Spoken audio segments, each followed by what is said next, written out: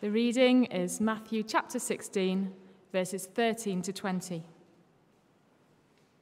When Jesus came to the region of Caesarea Philippi, he asked his disciples, "Who do people say the Son of Man is?"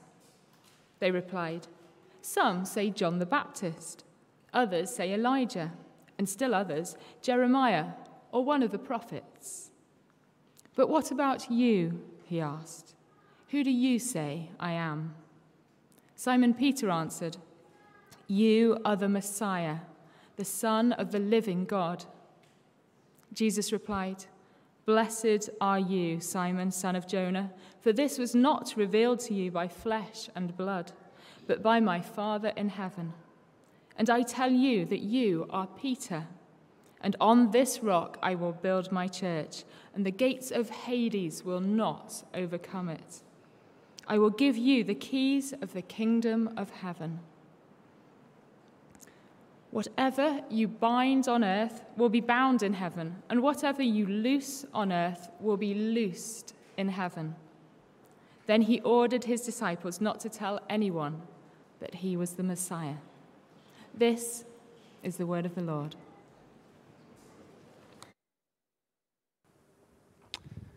I do love that song.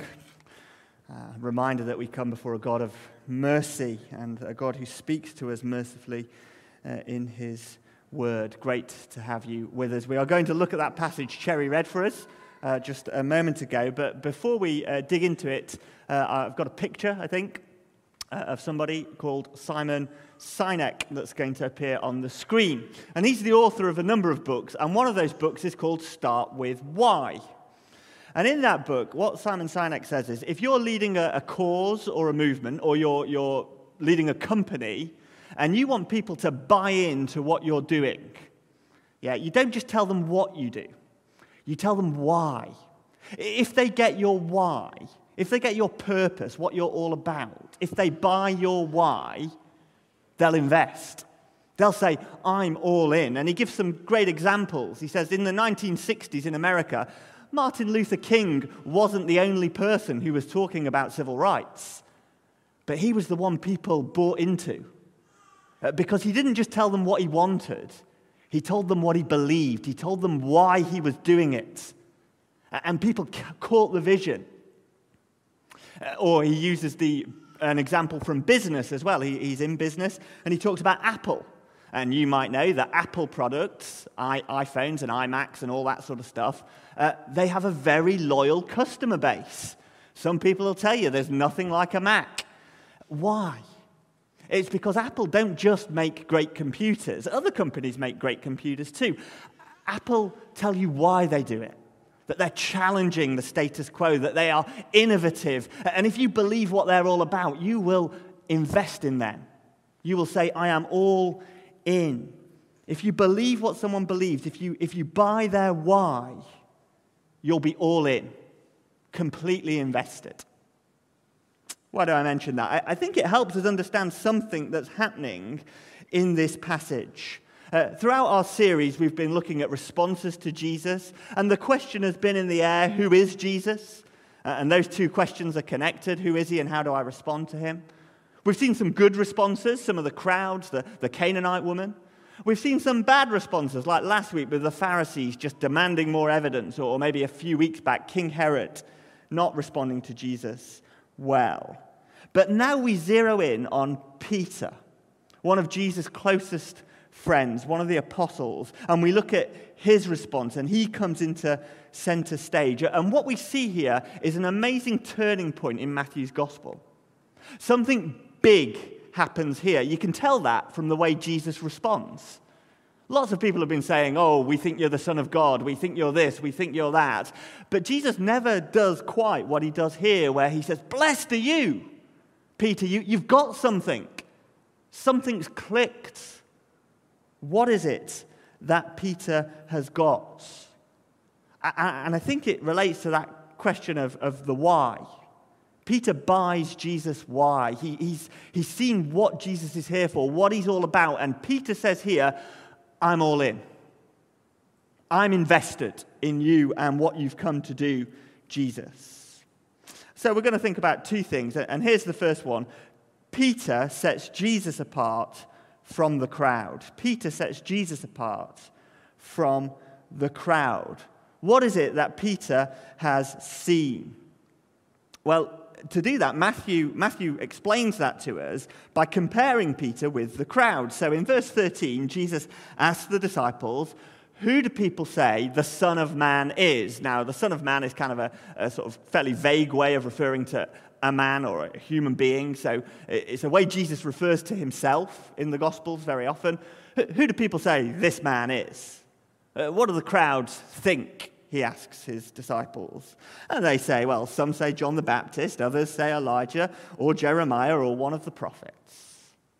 People can see Jesus is something. He's come from God. And worth noting in passing that the people that Jesus reminds others of are brave people, courageous people, people who stood up to those in power and told them the truth even when it hurt, even when it cost them. Just gives you a little window into the kind of man Jesus was. Brave, willing to tell the truth, even when it hurts, even when it costs him. But then Jesus brushes past that, and in verse 15 he says, "But what about you?" And the "you" is plural. So he's talking to his 12 closest followers, the apostles. And he says, "What about you? Who do you say that I am?" And if you've been following our series from the beginning, this is an interesting moment, because right back at the start, remember when we did the parable of the sower? Jesus said, look, to those in the crowds, they just hear in parables, but the secrets of the kingdom of heaven are given to you. You guys have an inside track. You have a privilege. So now, having had that inside track, having been close with Jesus, what are they going to make of him? Who do they say that he is? And then verse 16, Simon Peter answered, "You are the Messiah, the Son of the living God." Peter is the first person in Matthew's gospel on his lips to say Jesus is the Messiah. That's the new thing Peter said. He said, "You are the Messiah." And so just worth exploring for a moment, what does that mean? So Messiah comes from a Hebrew word, and it means anointed one. And in the Old Testament, there were all sorts of people who were anointed. There's a table here. You might not be able to see it. Hope you can if you're at the back, but I'll work through it with us. So kings were anointed in the Old Testament, like King David was anointed by the prophet Samuel. And they were anointed for a special job. Their job was to bring God's rule to his people so the people knew how to live for God and follow him. In the Old Testament, prophets were anointed. The prophet Elisha is anointed in 1 Kings. And the prophets were anointed for a job as well. And their job was to call the people to come back to God. And in the Old Testament, priests are anointed, like Aaron and his sons in the book of Leviticus. And their job that they're anointed for is to make people acceptable to God. They have sacrifices and cleansing rituals so that the people can be holy and acceptable to God. All these people are anointed for special jobs. But what those jobs have in common is they're trying to bring God and his people back together. The story of the Bible is that we were made for a beautiful relationship with the living God, the God of life. We were made for love and light and life and joy forever.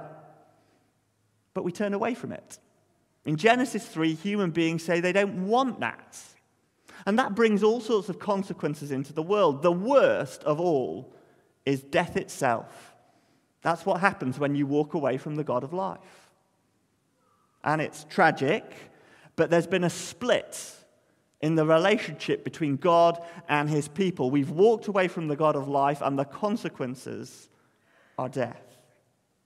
And all these anointed people, these little messiahs, Messiah small m, they all played different roles, but they were trying to repair that relationship, to bring the people back to God, to make a reconciliation. But throughout the Old Testament, there's a hint, there's a clue, a growing clue as you walk through, that they're all preparing you for a very special person. And the Jews came to understand that this person, they called them the Messiah, the prophet to end all prophets, the priest to end all priests, the king to end all kings, the one who will come and repair that broken relationship, who will overcome death itself and bring us back to the God of life. All God's plans, all God's promises, all God's purposes would be bound up in this one person, the final anointed one, the Messiah. And that's what Peter is saying in verse 16. Jesus, you're that one, aren't you? You're the one who's come to fulfill everything God had promised for his people. The king to which all the other kings point. The prophet to which all the other prophets point. The priest to which all the other priests point. Jesus.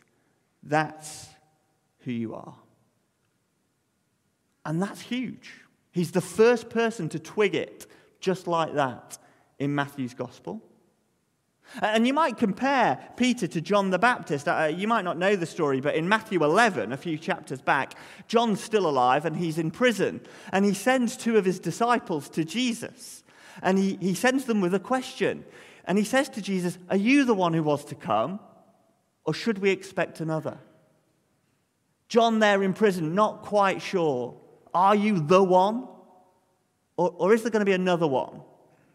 And Jesus said, in the history of the world, no one who's been born is greater than John. John gets it more clearly than anyone else up to that point. And then he says, but the least in the kingdom of heaven is greater than John. And this is Peter, the first disciple in Matthew's gospel. And the first one to get it. And he's greater than John because he's seen what even John wasn't sure of. Jesus is the one who was to come. We don't need to look for another. He's it. Now, it's one thing, isn't it, to say Jesus is great, like the crowds do. It's something else to say he's the greatest that there's ever been. But it's something else, again, to say not only is he the greatest person up to this point, but there's no one to follow him. In all the people who will live after Jesus, no one will be as great as him. No one will do what he will do because he is the Messiah, the one and only one who can restore our relationship with God and bring us back into the life and light and joy that we were made for. That takes some insight, doesn't it? To understand that. How can you know that? Maybe a word here to our pathfinders and platformers who are with us. I think maybe particularly hard for you as young people with your whole life ahead of you. Lots of options and opportunities and things to consider. And maybe you're hopeful about the future and maybe you're not. But you're like, well, something could come. Something might be happening in the future. How can I put all my eggs in Jesus' basket? How can I say I'm all in on him, someone who lived 2,000 years ago, and say nothing and no one else will come that's greater than him? It takes insight, doesn't it? And the answer is, Peter didn't get there on his own. Jesus replied, "Blessed are you, Simon, son of Jonah. This was not revealed to you by flesh and blood, but by my Father in heaven." It takes God to make it clear that that is who Jesus is, that you can go all in on Jesus.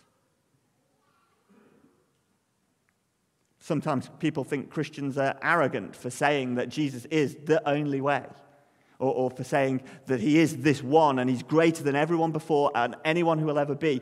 But please note, we don't think that because we're clever, because we've figured it out for ourselves.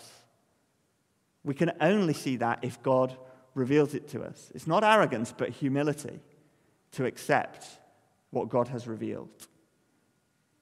And he has revealed that that is who Jesus is. He reveals it to Peter, and through Peter's mouth, he reveals it to us. He is the Messiah, the Son of the living God.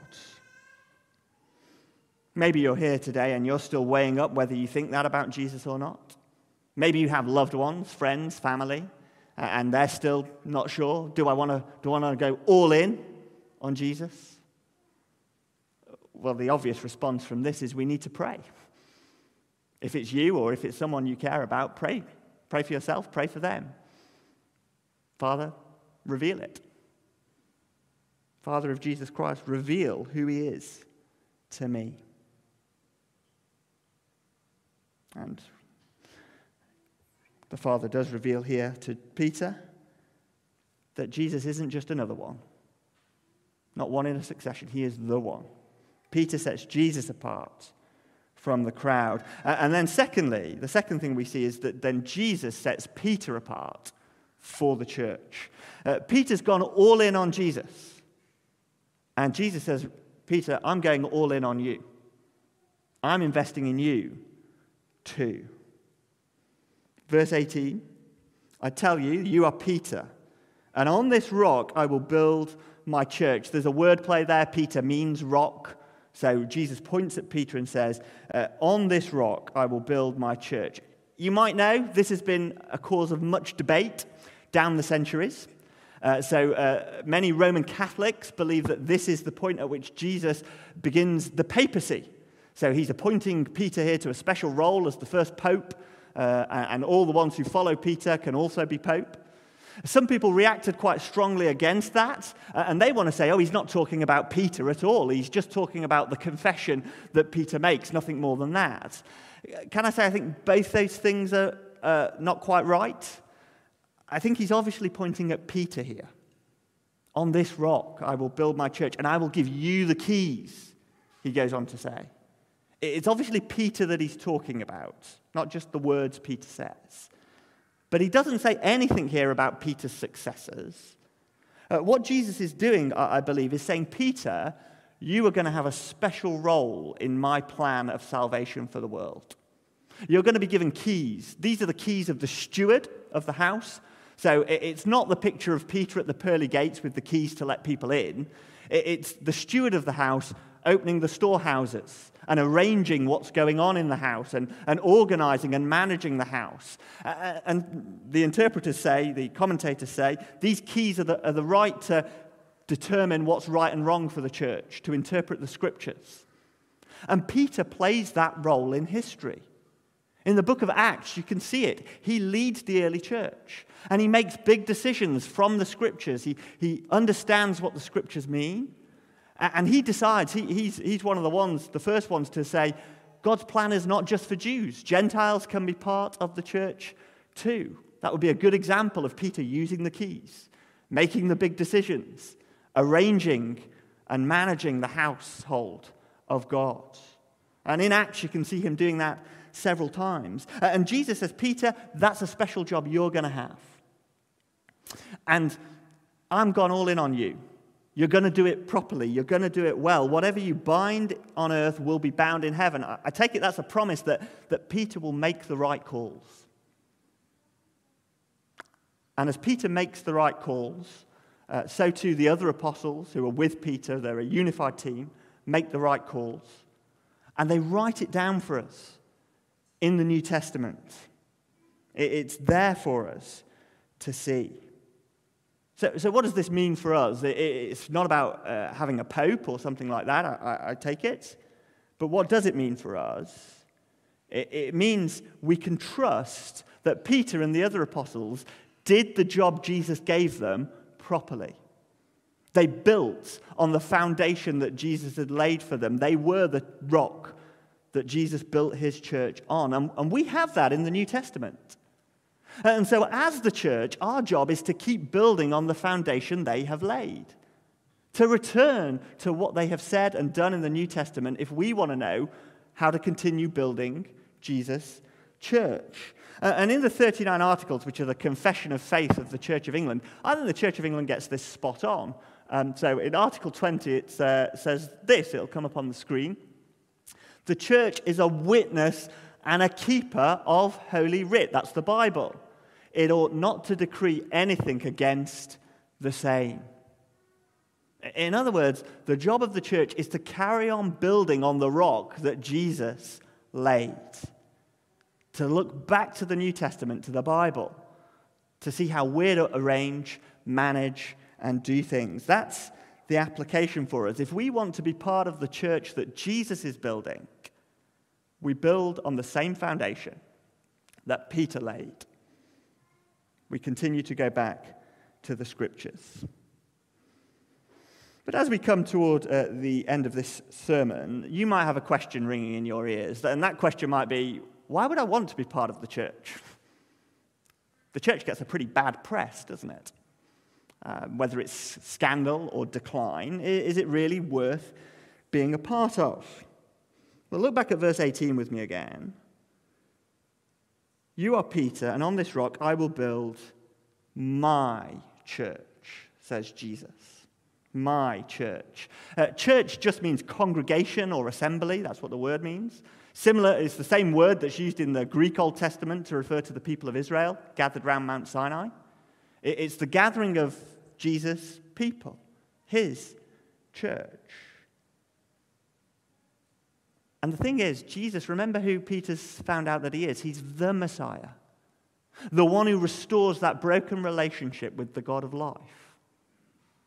And therefore, the gates of Hades will not overcome his church.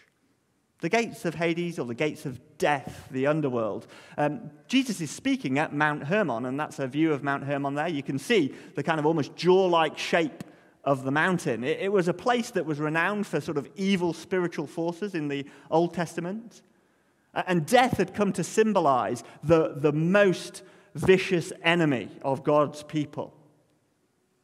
And Jesus stands at the foot of that mountain, the very place where death is symbolized, the enemy and the opposition to God are symbolized, and says, I'm going to build my church on you, Peter, and the gates of death, the gates that you can almost see there, the jaws of death, they're not going to overcome. Death is not going to stop Jesus' church. And Jesus rose from the dead himself to prove it. Why buy in? Why go all in like Peter does? Well, if the last year and a bit's taught us anything, hasn't it been the sting of death? So many have died. Many more of us have been fearful of death. Understandably so, it is an enemy. But Jesus says, the church I'm building will not be imprisoned by death. It will overcome the gates of death. The promise of Jesus is life with him forever on the other side of the grave. And he has shown that that is true by beating death in his resurrection. And so Jesus invites all of us to see what Peter saw, who he is, to go all in on him, because the hope and promise that he offers to his church is amazing. Now, Peter hasn't yet understood it all. Verse 20 tells them to be quiet. We'll learn more about why that is next week. Because he's not yet understood that Jesus will have to die and then come back to defeat death. And yet there is a precious promise here. Those who go all in on Jesus, like Peter did, those who buy Jesus' why, they're part of his church. And the gates of death themselves will never overcome those who do that. We're going to listen to a song in just a moment. I think it's a great song for personal reflection from what we've heard from God's word. It talks about where we're going to build our lives, where we're going to put our hope. Are we going to go all in on Jesus or not? You might like to use it as a prayer of response. But let me pray before we listen. Father, we thank you for who Jesus is. Thank you that you have revealed that to Peter, that you've revealed it to many of us. And we pray that we would be grateful in response. We would see he is the Messiah. We would not be looking for another. And we would be thankful for what he has come to do, to restore us in relationship with you, the God of life, and therefore to overcome the sting of death, the final enemy. And we pray these things in his name. Amen.